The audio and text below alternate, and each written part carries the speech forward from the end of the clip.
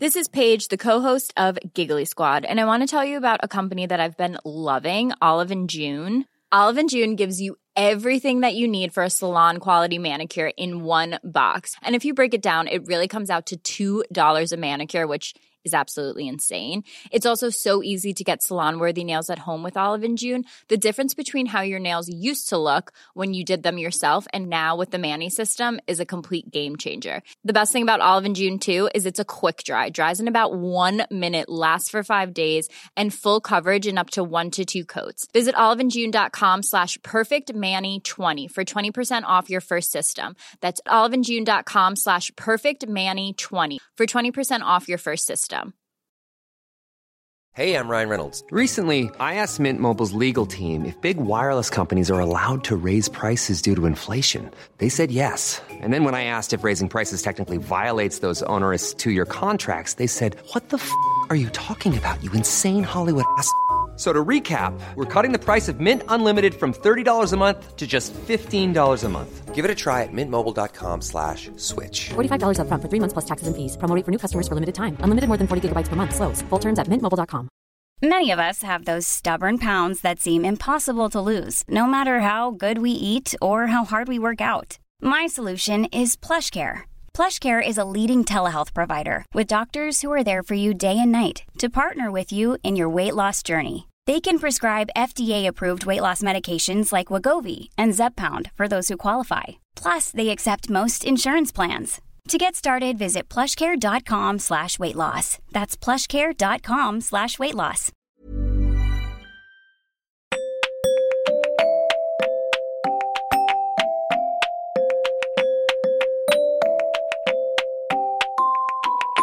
Welcome to episode 103 of the Women's Running Podcast.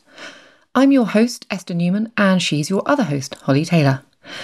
In this episode of the podcast, we're talking to the very lovely Sabrina Pace-Humphreys. But before that, Holly and I chat about ultrarunning and the races we'd be keen to take on.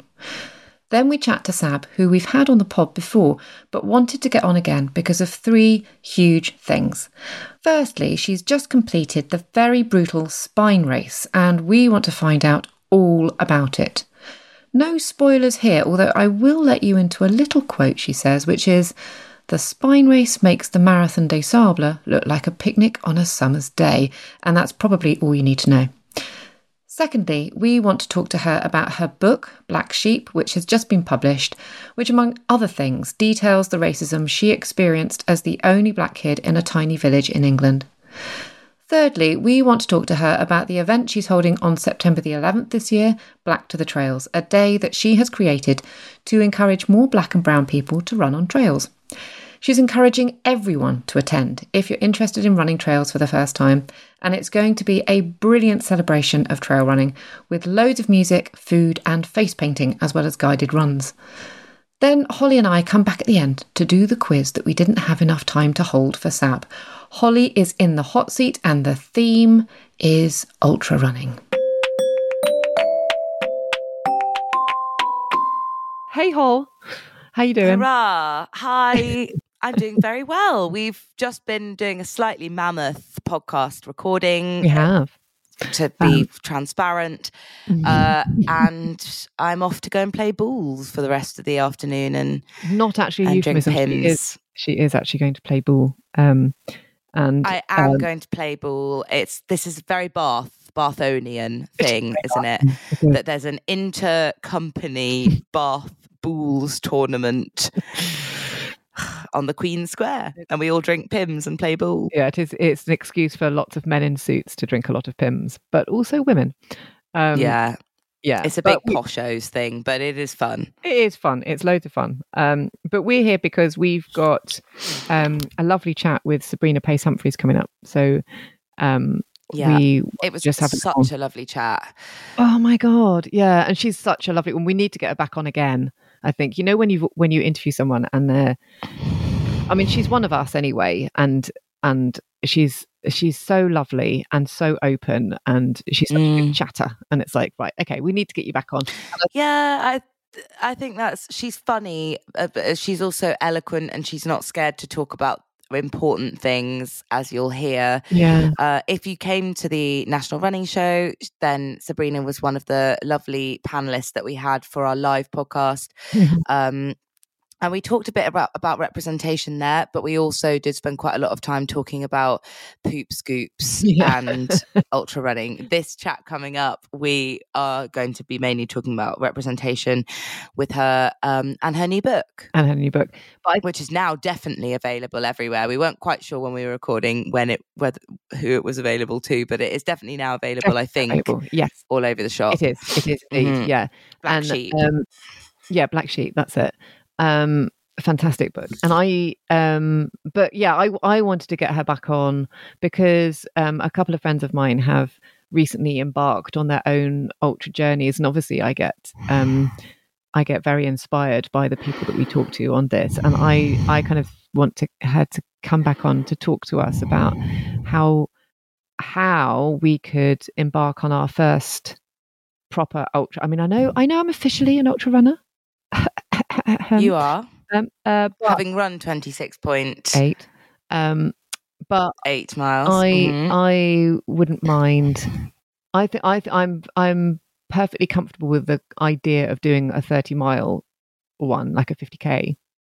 But I just don't know which, and I'd like her take on that. And she's sort of our neck of the woods, so it'd be quite nice to see what she would consider to be a great first ultra. I mean, if anyone's listening as well, if you've done if you're either a seasoned ultra runner or you've done a first ultra, or there's one near you that's a really good one.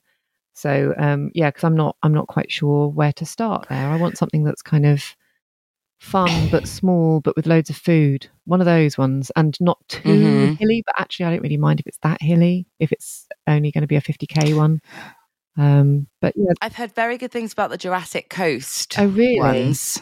Really? Would they'd be quite up and down? I mean, I think they are quite hilly, but I think nobody runs the whole thing. No, like not. There's walking, and I think I can't remember who was talking to me about it, but they just said that the view was absolutely beautiful. It was the most beautiful run they've ever done. I bet. I worry and about. I'm sure there'd be flapjacks. Oh, yeah. Obviously, then I do worry about that, the availability of flapjacks. But I worry also about coastal runs. But you worry about coastal ones, do you? Well, only falling off the edge of a cliff. More to do with the fact that I might grind down one leg and it will be shorter than the other, because you're basically always running on a bit of a camber, aren't you? So it's like, is that not? Yeah, that's true. Basically heading straight towards injury. There's a friend of mine that just did Race to the Tower, and that was 50 miles in one day, or was it 100k? I think it might have been 100k. It was a long way. It was a long way. And she did that at point of recording probably 4 weeks ago. And she hasn't recovered. She has been unable to go for a run since. And so you really you can do yourself a bit of a disservice, I think, because I mean, such a long way. Such a long way. Yeah. I was quite happy with doing the 26. Would you want to do a sorry, I was just going to say, would you want to do a one day thing, or would you want to do a campy thing? You are a seasoned camper, of course. I know how much you love it. You know I hate camping. But I think one of the main reasons I hate camping is camping with the family. So actually camping overnight, just me in the one tent is less awful. Yeah, I don't know, because she actually when she was talking about Race to the Tower, the year before, she did Race to the Stones, and she did that over 2 days. So then you're doing 25 miles one day and 25 miles the next. And she spoke about that in a much happier light than she did Race to the Tower, having done it all in one up. And I think, maybe I don't know. I mean, the second day is always going to be absolutely horrific, isn't it? So it's kind of like, I don't know. I think I'd quite like to start off with a 50k in a one-er, and then maybe do the kind of multi-day one. But yeah, I wouldn't mind. Yeah, I wouldn't mind giving it. Would you ever give it a go? No. Well, Never say never. I would, but I think first I'd like to do a marathon. Oh, okay. Would you? First, I'd like to do a marathon. Would I do a marathon? Yeah. Yeah. Which one? I'd love to do a marathon, but I need to get my head around the half marathon coming up first and rebuild a little bit of my confidence with racing because it's been such a while. Yeah. But I would love to do a marathon and training. I think as well, COVID so it wasn't just race day that COVID ruined for so many people. I think it made it feel as though you couldn't have anything planned in for more than a week ahead of you. That's true. And so training has all been so interrupted. I just want to know that I can do this 12 weeks worth of training and do a run at the end without anything going wrong or happening. So I think once I feel confident about that, I'd really like to be able to do a marathon, though I might have a heart attack. I do worry about that. I have to eat slightly fewer crisps in the lead up.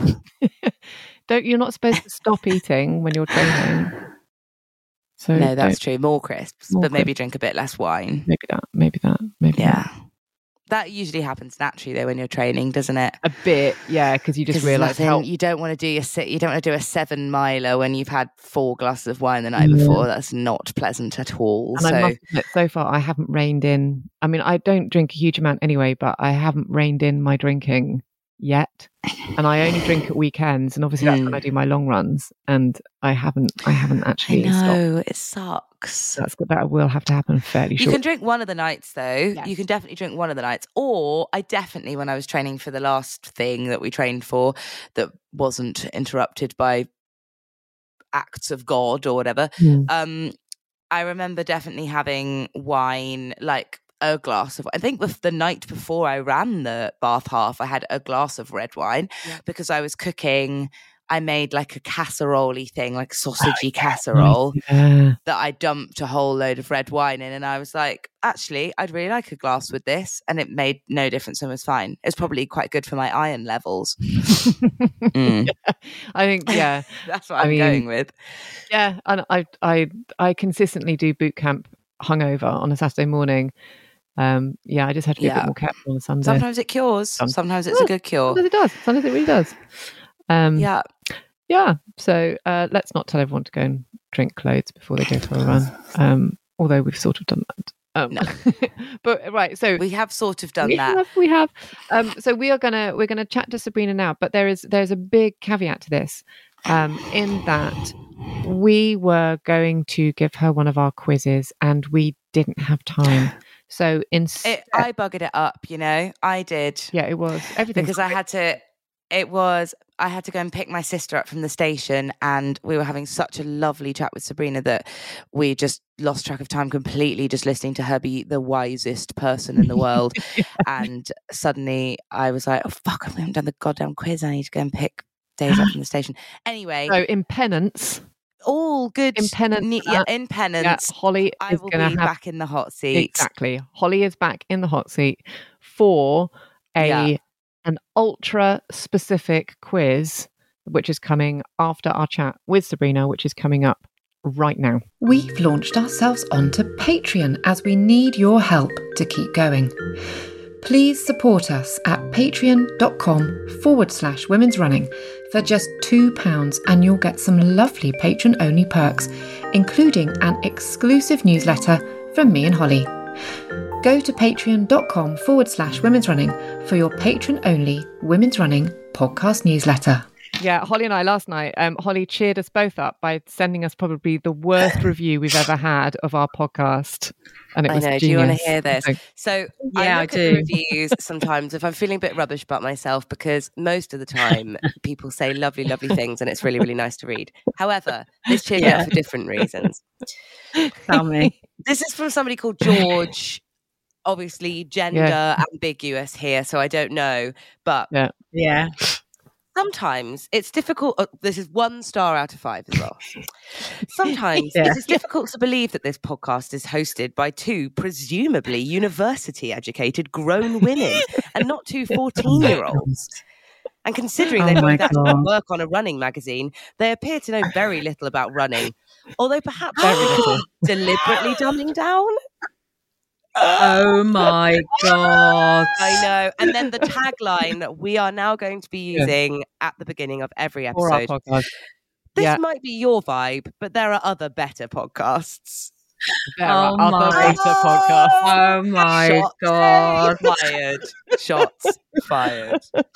You know, it just intrigues me, the fact that people have got nothing better to do with their time than to basically just be like, you know, do that kind of stuff. I'm just like, you know, if you don't like it, like, move on. Just move on. I know. Why are you listening to it?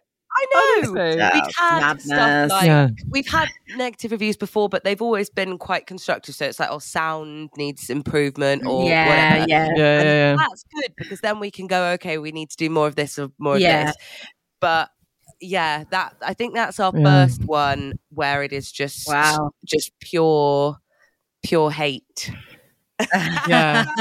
From someone presumably university educated. Like we had that one, didn't we, a few like a month or so ago, which was how elitist. I know. Honestly. Yeah. There's so much that you could pick apart. Yeah, I know, right? Really, there is. I saw it when I was in the bath. I had to immediately get out, dry myself, and screenshot it and send it to Esther. Yeah. So it cheered me up.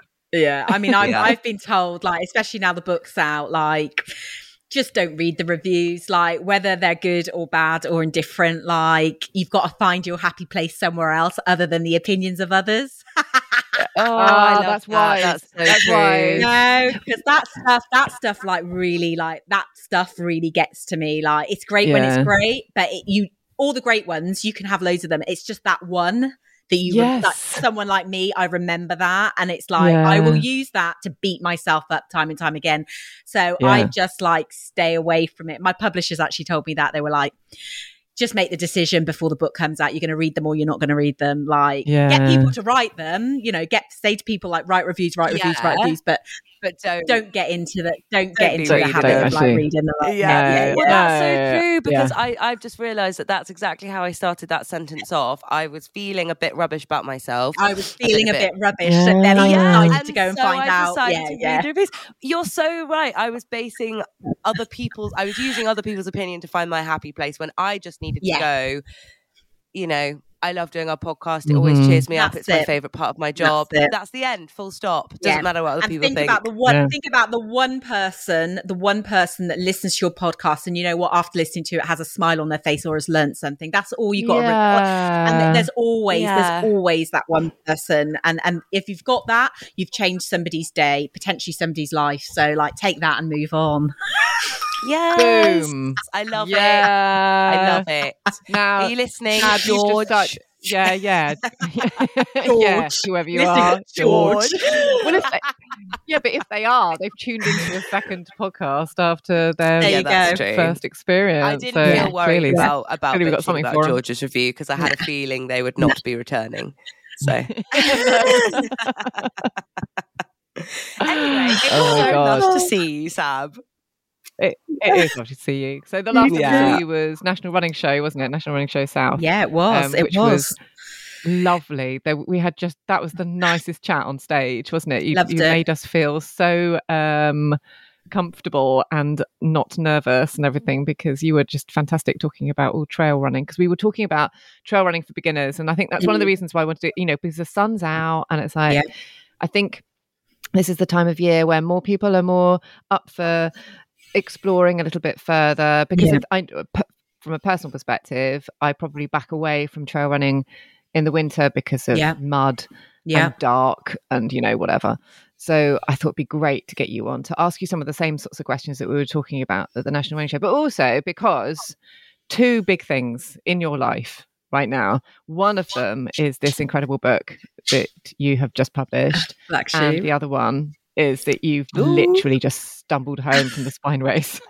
And you chucked a festival in just afterwards, just to, you know, to add some fun. Oh my God, Esther, honestly, like, when I was at that festival last weekend, though, I was like, Sab, you've probably taken on too much here. I did like four talks in like one talk one day, 3 talks the next. And I was just like, Sab, probably should have really thought about this, like, lesson learned. Yeah, but it was, it's always great being around people, and the feedback was amazing. So a little bit of an energy top up from them. But yeah, I needed a bit more recovery, I think, after the spine.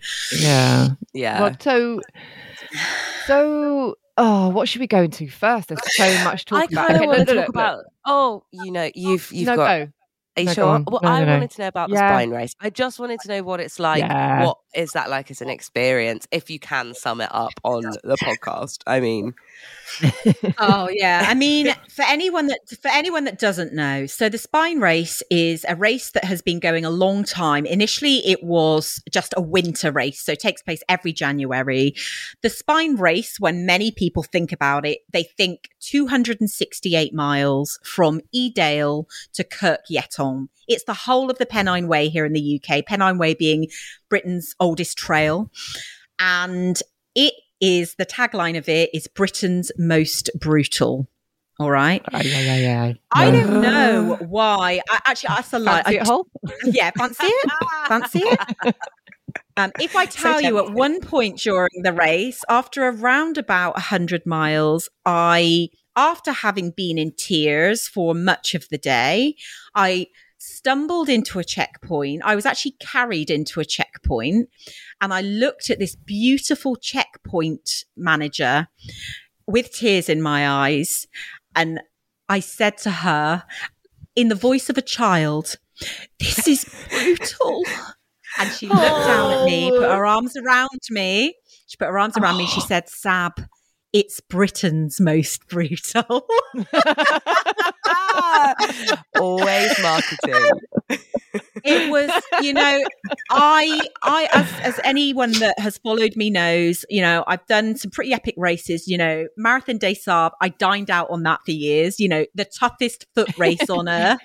I don't know what it is about me and these race titles, but oh my God, like the spine race made Marathon des Sables look like, and this is no word of a lie, a picnic on a summer's day. A picnic. Oh my God, I'm shocked. I know, right? This race is, and I'm trying to still come to terms with what is it other than the clock starting on the 19th of June at 8 a.m. when you kick off from Edale, and it not stopping for anyone or anything. You are timed from the moment you cross that start line until the moment you're either DNF or you're medically pulled out. Oh my God. Or you kiss the wall at Kirk Yetholm. Everything is timed. And I think it being a 268 mile foot race, it being self-supported, I was carrying like a 9 kilogram pack on my back. Oh my God. Which included all my mandatory kit, from bivy bag to food to water to medical kit to spare clothes, everything, to the sleep deprivation and you being in charge of your sleep strategy. So the clock doesn't stop like it does on a stage race like the Marathon des Sables. Clock doesn't stop when you do a specific distance a day. It's constant. You're constantly being timed. And with that means there are cutoffs for checkpoints. So if you don't hit them, you're out. But you're not allowed to be supported. So you can't have family and friends out on the course handing you bananas or water because if you're found to have that support, if that person isn't giving that support to every single competitor, it's deemed as you having an advantage and you either get a time penalty or if it's bad enough, you can get taken out the race. Oh my goodness. Oh my God. So the constant moving your body forward, the constant fact that you are in charge of, well, when am I going to sleep? My strategy, which looking back was not the best strategy for this woman, was to not sleep for 24 hours. So to try and get at least 80 miles under my belt and then to have 90 minutes sleep at every checkpoint. So over the course of 6.5 days, I literally had 8 hours sleep. How many checkpoints are there? So there are 5 checkpoints, and there are roughly around about 50 miles. So you have Hebden is your first one. Then you have Middleton. Then you have sorry, that's wrong. Hebden, Hawes. I think it's Middleton next. That it starts to get a bit furry. Then Alston, Bellingham, and there's a 5.5 checkpoint, which is Burness. But it's not like your normal trail races or races. You're like every 10k, maybe every 10k checkpoint. Yeah. No. Like between 40 and 50 miles each checkpoint. But oh my God, Esther, these wow. So you've got energy, you've got self-sufficient, you've got carrying everything on your back, you've got hallucinations because of sleep deprivation. Oh my God. I remember that from Jasmine Paris. Yeah. I've never hallucinated in a race in my life, and to see my hallucinations were faces in the ground. So I would see beautiful, almost like artistic paintings of Madonna, Elvis. Wow. I saw Tupac Shakur. I saw Tupac Shakur in a cow poo. Like it was absolutely just. That's the pull quote for the episode. Yeah. I saw Tupac in a cow poo. I swear to God, I looked down and I was like, it's Tupac. And it was so beautiful. And numbers coming up of years like 1978. And although that sounds pretty weird, there was a feeling of safety in it, because I knew for me the hardest part, as well as having intense foot pain from 70 miles, where every single step I took, it felt like I was stepping on hot coals. It was horrendous. I'm still trying to figure out with my coach and with the medical professionals around me exactly what that was and whether it might happen again. But when the sun went down, I really, really struggled, because obviously, in your brain, as soon as it gets dark, that melatonin starts to build up to tell you to go to sleep. Yeah. And for me, that was a constant struggle. As soon as the sun went down, the SAB energy went boom, and the body was like, SAB, it's actually time to sleep. But then I knew you can't sleep. You got to keep moving forward. And I swear I've never experienced falling asleep on my feet before. When your eyes, when you're so tired, your eyes start rolling in the back of your head. Yeah. But you know what was happening as each day went on? When that would happen, something in my brain was like, Sab, just take 2 seconds of sleep and then wake up again. So I was actually asleep for 2 seconds before I would veer into the side and wait. It's all of those elements combined with the sheer fact that you are so exhausted and in pain for me, it was foot pain. Other people, it was blisters, like the soles of their feet starting to come off. Like, oh my goodness. It is, I swear. And I know that anyone listening to this might be like, oh my God, like I'm never doing that. Why would I do that? But you know what? I know, and anyone that's read Black Sheep will know, like, have you ever watched the film Taken? And Liam Neeson says, when he's on the phone to his child's kidnappers, he says, I have a unique set of skills, right? And I'm going to find you. And I'm going to find. From somewhere in the pain, because I cried about 20 times a day. I was broken time and time and time again.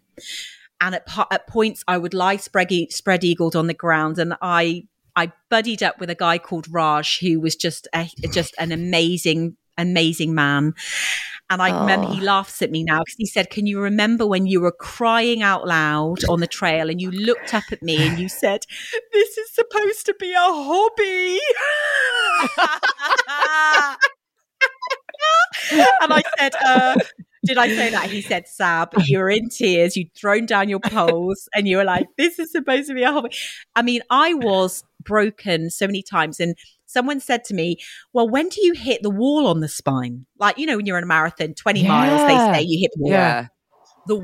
You hit the wall time and time and time. Oh my again. goodness. What keeps you going is up here, this thing between your ears. It's like, what can I draw from? What can I use to give me the mental strength to continue to push my body forward when actually everything wants me to stop?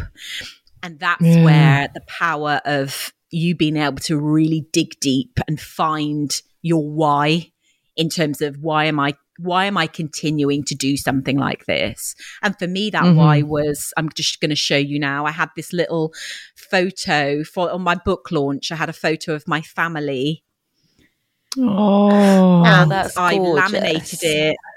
And I was like, I'd look at this photo and I'd be like, they're a massive part of my why. It's like, we can do really hard things. We prepare ourselves for them.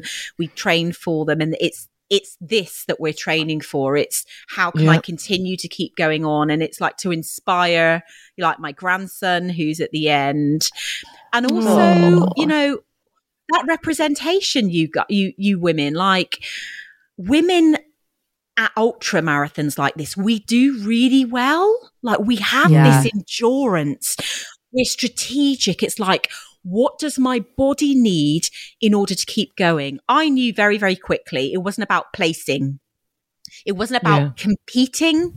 It was about completing. It was me against me. And I had to be kind, and I had to say, what does my body need right now? It needs to sit down on this trail and eat my jam sandwich, not to eat it going as I'm walking along. It needs to sit down, reset, refocus, think about the next 5 miles. It wasn't about, oh, I see a runner ahead of me, I'm going to take them over, I'm going to have them. No. It was about, I want to complete this and I've still got a long way to go. What do I need to hone into and to focus in on and remember to get me to that finish line? Yeah. And now, almost 2 weeks later, it's funny, isn't it? It's like childbirth. You start to forget. Yeah. You start to forget. You start to forget that all the horrendous times, the times you were crying, felt broken, and we're taking medication every 3 hours. And you only remember, that time when all I had to worry about was moving myself forward. It's funny, isn't it? It's funny. I thought, do you know, I was wondering if you were going to say, because like you said, the Marathon des Sables is supposed to be, what was the strap line to that? The strap line for the Marathon des Sables is the toughest foot race on earth. Toughest foot race on earth. And then the spine race was the Britain's most brutal. So I was wondering if like your third one, like maybe you could go for like the UK's easiest 5K. There you go.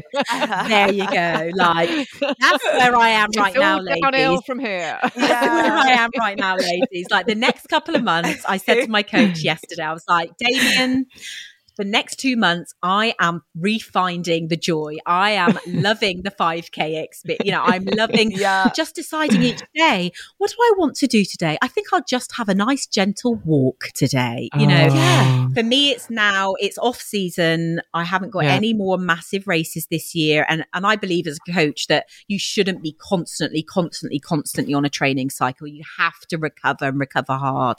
My body needs that recovery. It needs to refill the cup.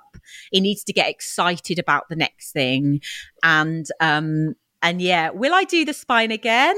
That's what a lot of people have asked. I think, at some stage I will. Would you? I would. No, I would, because out of everything that I went through, it reinforced again that I have this unique.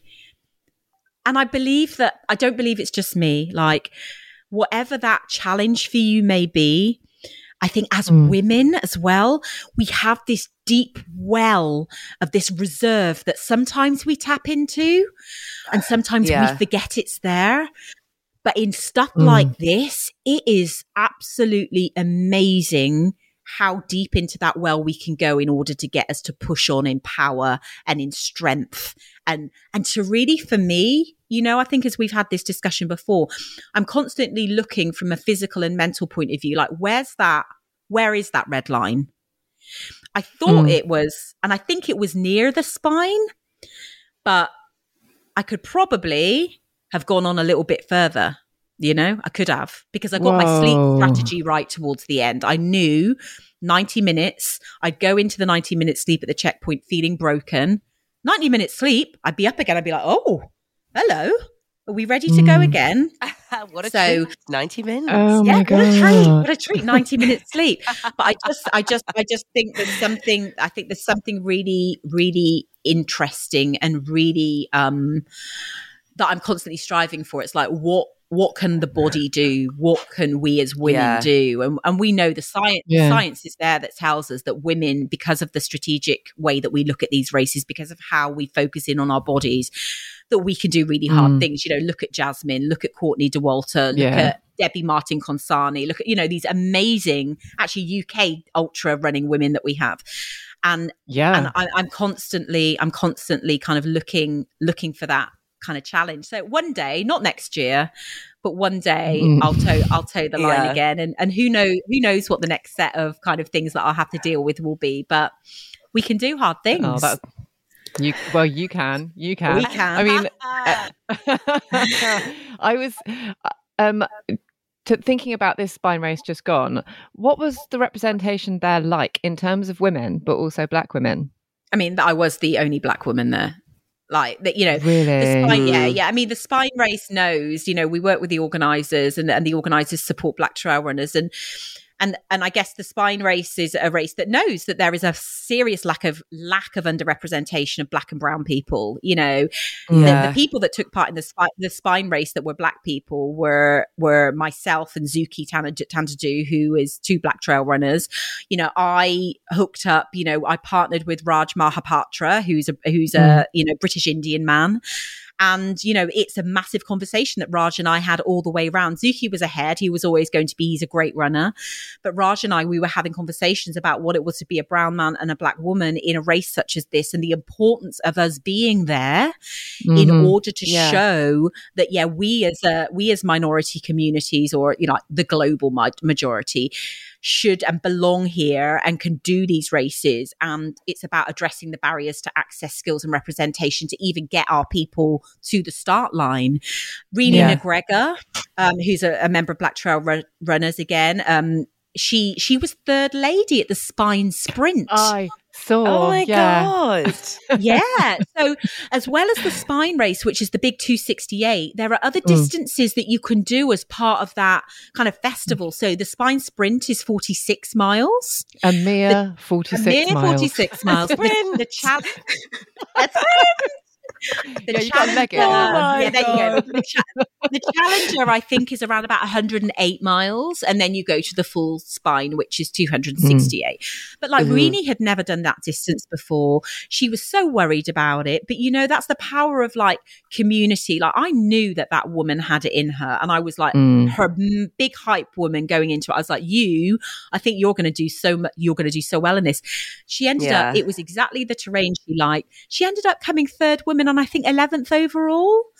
Again, it's that representation, And in terms of women, I think at the Spine Sprint, I think the field was almost 50-50 in terms of women and men, Incredible. Which is amazing. Amazing. I think certainly much, much lower for the full spine race, but still I would look around at the checkpoints and there were women there. And we have to continue to show at entry level. You only would ever think of doing something like that if you'd only started from doing a 5K trail race, a 10K trail race, a half marathon, a marathon, a 50K. That's how I've got into it. I love, I wasn't saying this when I was out there, but I love long races where you get into that zone, into that bubble. But, with females participating in races like this, I know that, Sophie Power has set up she races. There are still those barriers. There are still those barriers, whether it comes to lavatory facilities. At the National Running Show, I showed my poo shovel, didn't I? Yeah. Yeah. Didn't use it. Didn't need to, actually. My tummy went kind of south. So actually, and I was taking paracetamol and codeine towards the end. So that kind of like stuffed me up a bit. Plugs you up. But, but you know, there are still those barriers, you know, if you have your period while you're out there, you know, how do I deal with it? What do I carry? What support am I going to get at the checkpoint? You know, so we still need to continue to have these conversations. But I think event organizers like who are behind the spine, they're absolutely open to those conversations, and they are really responding to those conversations. And that is all that I hope for, is that conversation action. Yeah. So I certainly hope that next year they're through what I've done this year. I already know that people are like, oh, well, I had a look on the website and I was just thinking, if I had a year of training, and I'm like, yeah, girlfriend, let me help you with that, because I want to see you on that start line next year. So Now let's talk about the book before we run out of time, because it's such an important book. Both me and Holly have got it. It's fantastic. Tell us about the book. Tell us why you decided to write it in the first place. Why I decided to write it, Esther, is that I, for 42 years, I moved to when I was 4, my parents split up. My mum's white, my father's black. We moved to this small rural UK Cotswold market town. And from the earliest memory I have is of being othered. It's of me being the only black kid in the town, and therefore being a target because of that. You know, rural racism is there. It's real. It still happens. And my lived experience of being a child, a teenager, was of looking around me and not seeing anyone that looked like me, and therefore trying to understand, well, what does that make me? You tell me, the racists, you know, what I am, you know, and the book came about because in 2020, as you know, there was the murder of George Floyd and the rise in the Black Lives Matter movement. And my town had its first ever protest around Black Lives Matter. And it was being taken over by a white person who was talking about their lived experience. And something inside me just broke. And I stood up, did a speech from the heart about what it was to be a Black woman living in a rural town where no one looks like you. And that was filmed. I didn't know it was being filmed, and it went viral. And a friend of mine is an author, and she, as an act of care and love, really, she said, Sab, like, you know, maybe you should just start writing down just, you know, some of the experiences, you know, who knows, you know, might help. And then actually she was kind of like pushing me. Yeah, you really should write it down. So, like, you really should write some stuff down. And 6 months later, I had written a couple of stories, a couple of experiences, and she said, I think you probably should speak to my agent. And long story short, within 9 months, my book proposal went to auction with various publishing houses. And this is stuff beyond your wildest dream. Any woman listening, like, that was never the life plan. I know, I've heard from authors how difficult it is to get agent representation, how difficult it is then to get a book deal. And it was meant to be. And I spent last year writing the book, writing the chapters, and having to relive those experiences. So the book talks about, from being a young child, even before I was born, the racism my own mother experienced from her family, who told her never to set foot in Scotland again when they found out she was having a relationship with a black man. Oh my God. Oh my God. Yeah. And right through to my experiences being a kid, being a teenager, living in a town where no one looked like me and what that was like, through to also being a teenage mum, another stereotype. People saying to me, I fell pregnant at 17, had my first baby at 18 years and 2 months. And, you know, people again said to me, you're not going to make anything of yourself. If you have this baby, you'll be in abject poverty all your life. You've got no qualifications. How are you going to? And constantly my life having to fight to survive, having to prove people wrong, prove that just because I was this color didn't mean that I was any less capable of doing these things. Just because I was a teenage mum, I'm going to show you that I can create a great, you know. But then it goes on to talk about how you can only hide from trauma for so long, or put it in a Pandora's box for so long. So I talk about my experience of addiction. You know, I'm a recovering alcoholic. You know, I've been sober for quite a few years now, but that was the thing that I used, you know, in order to numb myself. So I wanted to be as authentic as I could in terms of those elements of my life that I know other men and women, and however you identify, deal with and go through. You know, for me, the othering as a child was around skin color. For others, it might be sexuality. For others, whatever it is, like if you have felt like an outsider, if you have used other things as a way to deal with that, if you have been constantly within your life almost like negated in terms of what you believe you could achieve as opposed to what others believe you could achieve, I just wanted this book to be like, I see you. I've been there, and this is how I've got to where I am today. Like, I never believed that I would be called like a social justice activist. Like, what? You know, I never believed that I would be a trail running ultra runner doing a 200, like, that just wasn't like what I was told, like, that I could do. And it's only through sheer grit, determination, and this hunger to be the best version of myself that I could possibly be. And now in my role as you know, co-founder of Black Trail Runners and of just trying to inspire people to, like, whether it's 5K, you know, whether it's a mile. I talk about that first run in the book, that first time when I had postnatal depression and I went out and I walked a mile, and how hard that was. And actually, you know what? Elements of the spine race reminded me of that mile. It's all relative. Like 268 miles is a long way, but you know what? So is a mile when you've never done anything like that before. It's hard work. Yeah. And I just wanted to show through the book as another vehicle to communicate, like, if I can, please believe me, if you're listening to this, if I can, you can. And sometimes we just need to feel that connection. And that's all I wanted for the book. And I know already the book's almost been out. Well, it will be a month tomorrow. And I know from emails I get and DMs, like, it's connecting. It's doing what I wanted it to do, which was what I said to my publishers. Just, if I can just help one person, job done. And I know it has already. And that is just, it brings me such happiness and joy, because that's all I wanted for it. That's amazing. And let's just quickly mention also the run that you're organising in September. Yeah. So Black to the Trails, is that? Black to the Trails. So Black to the Trails is a UK trail run event. We're not even calling it a race. It's an event.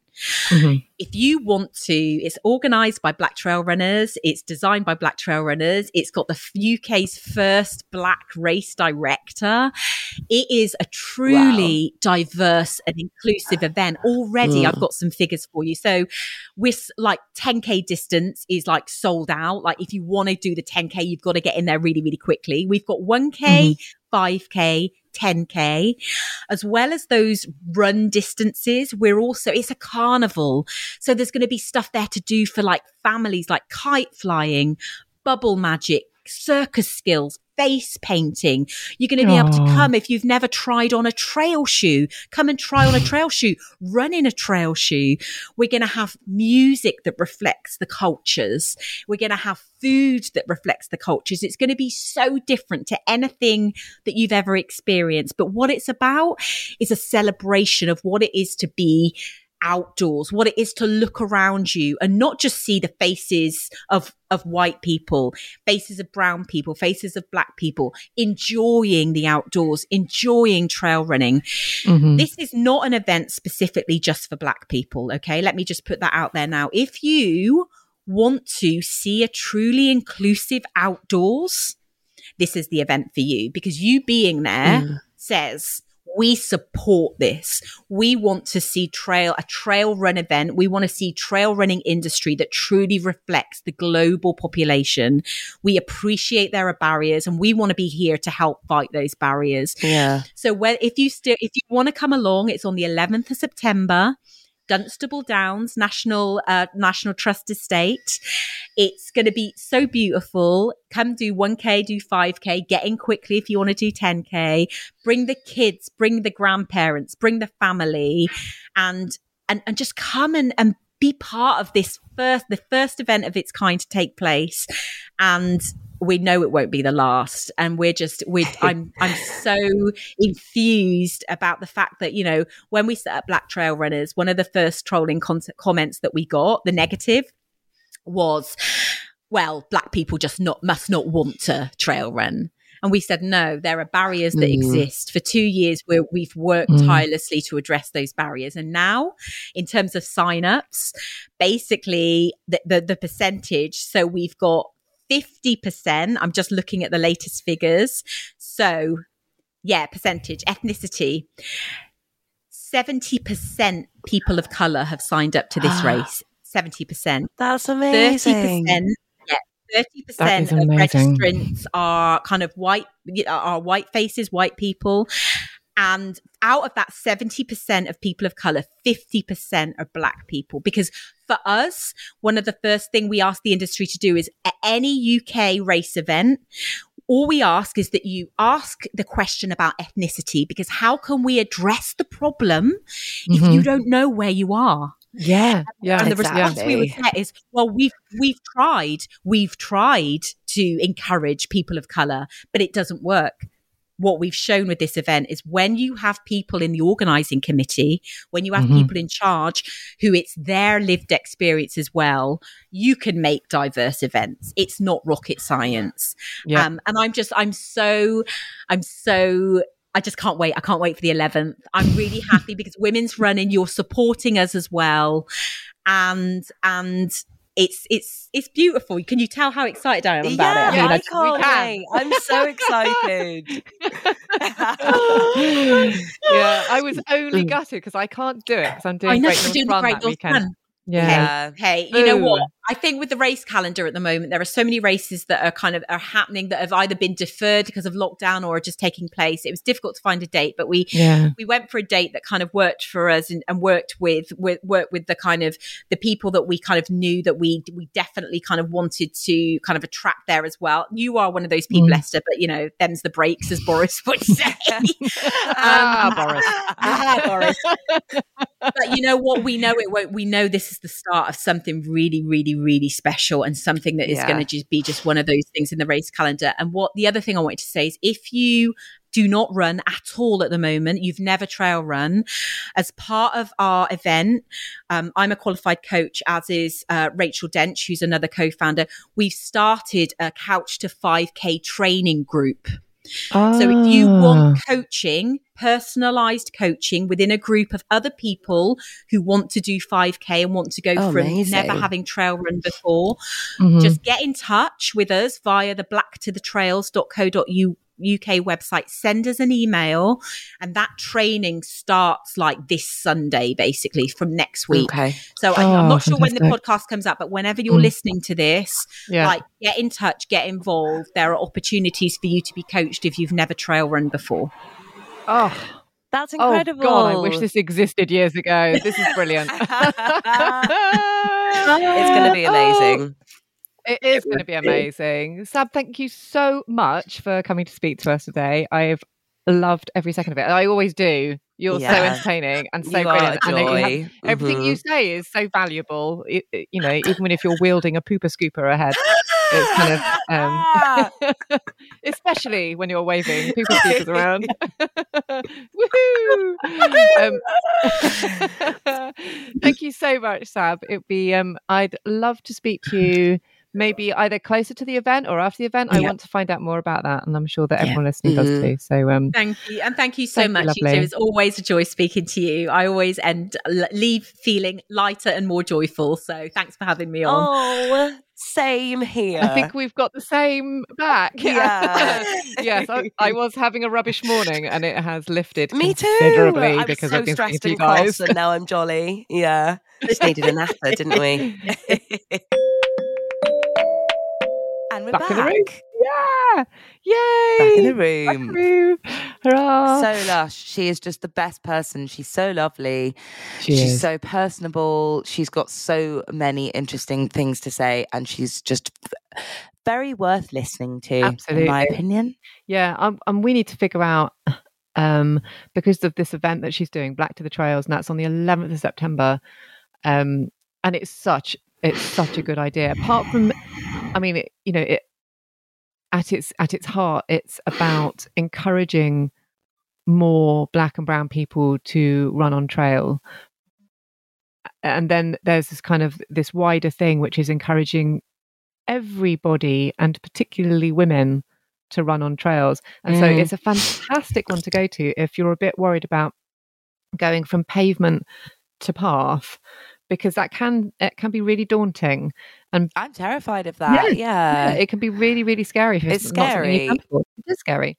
And particularly if you are someone who, is potentially marginalised in the running community, women included in that, to be honest, as well as people of colour, I think that it is worth going to meet people who are like-minded, who are inclusive and wholesome and lovely, and want to give trails a crack as well. Yeah, and they because the trail runs are starting from quite a nice small distance, like 1 or 2K or something, and it's just an opportunity to to see what that feels like, to see what running on that sort of terrain feels like, and to kind of try and build a bit of confidence, because we all, these are public footpaths and these are public rights of way, and everyone deserves to take up space in those areas. So I think it's a really important thing that they're doing. And yeah, if you're able to pop down, then please do show your support. And I can't be there, and I really wanted to be, and I spoke to Sabrina about that. I was like really irritated because I'm supposed to be at the Great North Run. Yeah. But we will, like, women's running in some way will be there. Yeah. I'm going to try and go. I'm sure we'll have a couple of us who'll be keen and want to go and see Sab and have an amazing day. Yeah, it does sound fun as well. She's got all the music and the food, and there's goodie bags as well. So, and I know that because there's going to be a copy of Women's Running in every single goodie bag. So it's oh my goodness, how exciting! I know. How can you find details of it all, Esther? There's a website. I think Sab mentioned it in the interview, didn't she? Yeah, there is. Pop along to the website, and there is. I'm just checking now, but I think there is a dedicated Black to the Trails website. Black to the Trails. Let's have a look. Go and get your tickets, and hopefully there is blacktothetrails.co.uk. We'll see some of you there. Yep. Okay, fab. Yeah. blacktothetrails.co.uk to get your tickets and meet some lovely people, have an incredible day, and we hope to see you there, as many of the team as can possibly be there. Exactly. Right, so now, Hol, are you ready for your quiz? Yeah, I am. I'll give you an ultra quiz. I'm a bit nervous because this was a quiz designed for Sabrina Pace Humphreys, not for myself. Well, I'm ready to give it a crack. I've done some adapting because have you dumbed it down a bit? Yeah, basically. Okay, good. I need that. Because some of these you'll be like, hang on a minute. I couldn't have asked Sabrina this one. But anyway, so hang on, where's my music? Is it that or is it that? I never know. I'll try this. Oh yeah, I need my buzzer. Let me grab it. Hang on a minute. Oh, that's done nothing at all. Hang on. Oh. Do do do do do do do do. It's not that. Not that. Not that. Hang on a sec.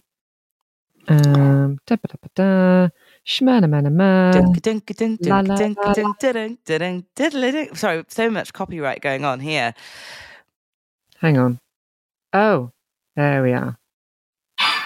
Oh, it's not that.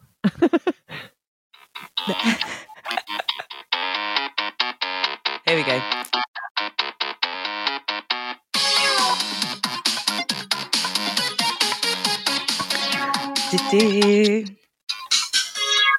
I'm going to stop that. Bam. Okay. I love it. Are you ready? Do you have your buzzer ready? Yes, I am. I'm going to go for today. elk. Ooh, let's hear. That's harrowing. Okay, we're not going for elk.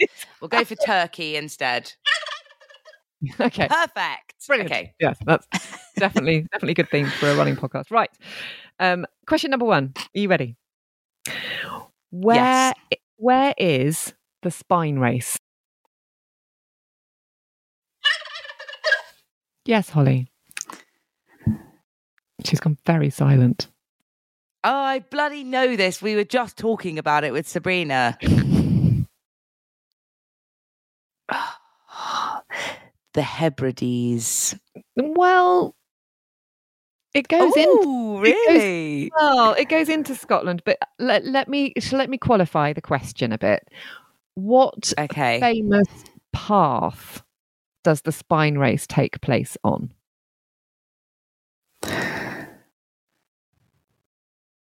She's gone silent again.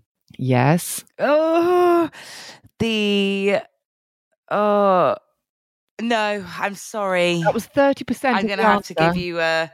Oh, what's she going to... Was it the Outer Hebrides? No, darling. Nothing to do with the Hebrides.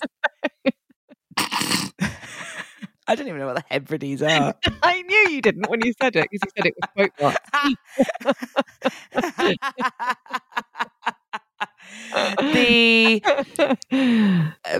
the rocky ridge of Northumbria. Yes. Oh, joking. No. Yes.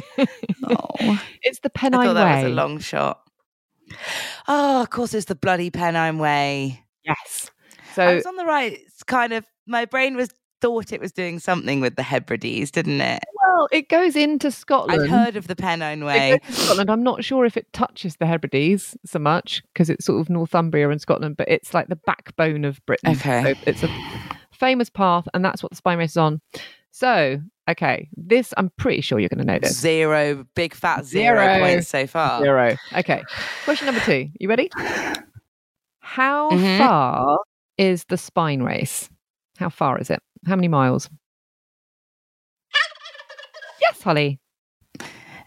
It's the one that Sabrina did, the full Monty, is 260 miles. Oh, I'm going to give you that one. It's 268. Well done. Oh, I need to do some clapping. I was going to say 268. Yeah, hang on. Oh, yeah. Sorry, the studio audience have fallen asleep. There we go. Thank you. My pleasure. Wake them up. Okay, that's great. Well done. Okay. Question number 3. To the nearest day, how long would the average person take to walk the Pennine Way, which is 268 miles? So how long would it take you to walk it roughly? This is a good one. I'm quite pleased with this question. Yes, Holly. About 2 weeks. Do you know what? I think I am going to give you that. Yeah. It is. Yes. The first thing that came up was 16 to 19 days. So it's a bit over, but I'm going to give you. Yeah, okay. Thank you. 2 and a bit weeks. Yeah. 2 and a bit weeks. So to put this all into context, 268 miles, 16 to 19 days. So Holly, to the nearest 10 hours, how long did Jasmine Paris take to run it in 2019? So she ran it very, very quickly. And she ran it ahead of the men. To the nearest 10 hours. I'm going to give you to the nearest 10. Okay. She's gone silent. She's thinking. Yes, Holly. Okay, 132 hours. Not bad, but she's amazing. So Jasmine Paris did it in 83 hours, 12 minutes and 23 seconds, which equates to 3.45 days. She did that in.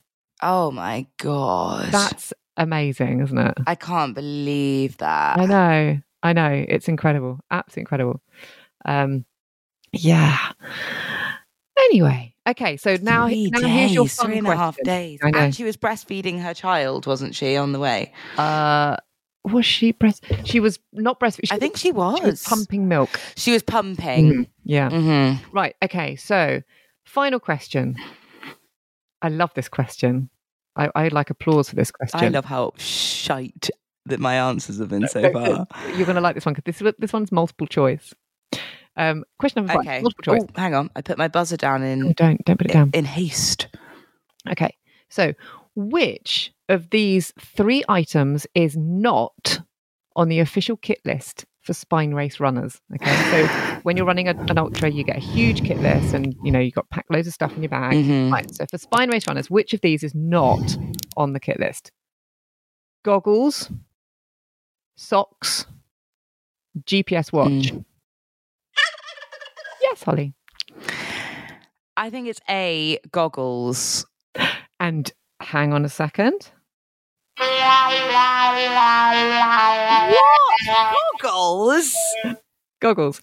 They have to bring goggles. Who are they? Michael Phelps? Why do they need goggles? They need it's for weather. So they need goggles to cover their eyes. Oh, I see. Yeah. So actually, oh, okay. Can I try and guess? Is it socks? Would they just assume that you bring socks? Oh, bloody hell! Trick question. I give up today. GPS watch. Not on the kit list. GPS watch. Not on the kit list. I've now forgotten some of the Because I suppose reasoning. you could have other ways of tracking, because presumably you do need to somebody needs to know where you are. Yeah, you are supposed to have a GPS handheld device, but not a watch. And I think that's because... Doesn't have to be a watch. No, it can't be a watch. It officially can't be a watch. It can't be a watch. No. And mostly because watches don't have the battery life or the range of a handheld GPS device. So yeah, so they want you to. So what's a handheld GPS device? Well, a phone? No. You get specific That's got GPS even worse tracker. Battery. Yeah. Specific GPS tracker. Oh my gosh. I know. Oh. Did you like my quiz? That went absolutely terribly. I loved that quiz, spine race themed, but I unfortunately am going to be getting extremely lost without my GPS watch in the Hebrides. For 56 hours. Let's never do the spine race. Let's make a pledge right now. Let's not do the spine race. I have to admit, I was so emotional hearing Sab talk about it. It sounded incredible, but I am not sure I'm ready to see Tupac Shakur coming out of the ground in front of me. No.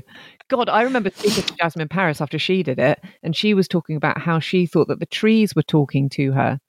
And I remember she said that in quite a fond way, and I just thought that sounds so hauntingly awful. Can you imagine being oh my God, yesterday on your own, I was a bit tired and I wanted to just end it all. I cannot imagine being so as kind of out of it that you think trees are talking to you and finding that enjoyable. It's just not nice, is it? Yeah, because in the 3.5 days that it took her to do it, I think she had like half hour's kit in that. So you're missing out on 3 nights sleep. Oh my God. I know. Oh my God. That was like us in Berlin.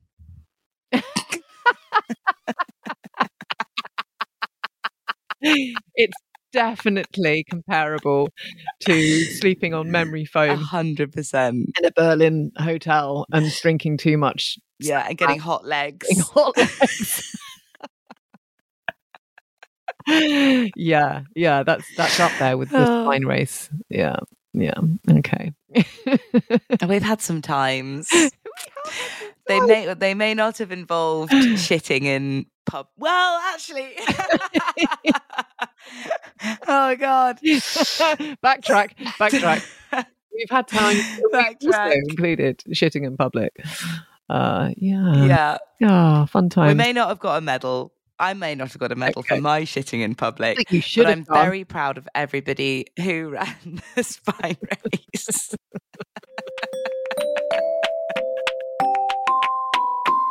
Thank you for listening. Do please email us at wrpodcast@anthem.co.uk with any questions or running stories, as we'd love to include them in a future podcast. This podcast was recorded over Zencaster. The editor and composer was David Newman. Please hit like and subscribe, that way you won't miss the next episode. For just £2 a month, you can become one of our supporters on Patreon, and you'll receive a special patron-only newsletter from me and Holly. More perks on the way, I promise. Go to patreon.com/women's running to find out more. Happy running.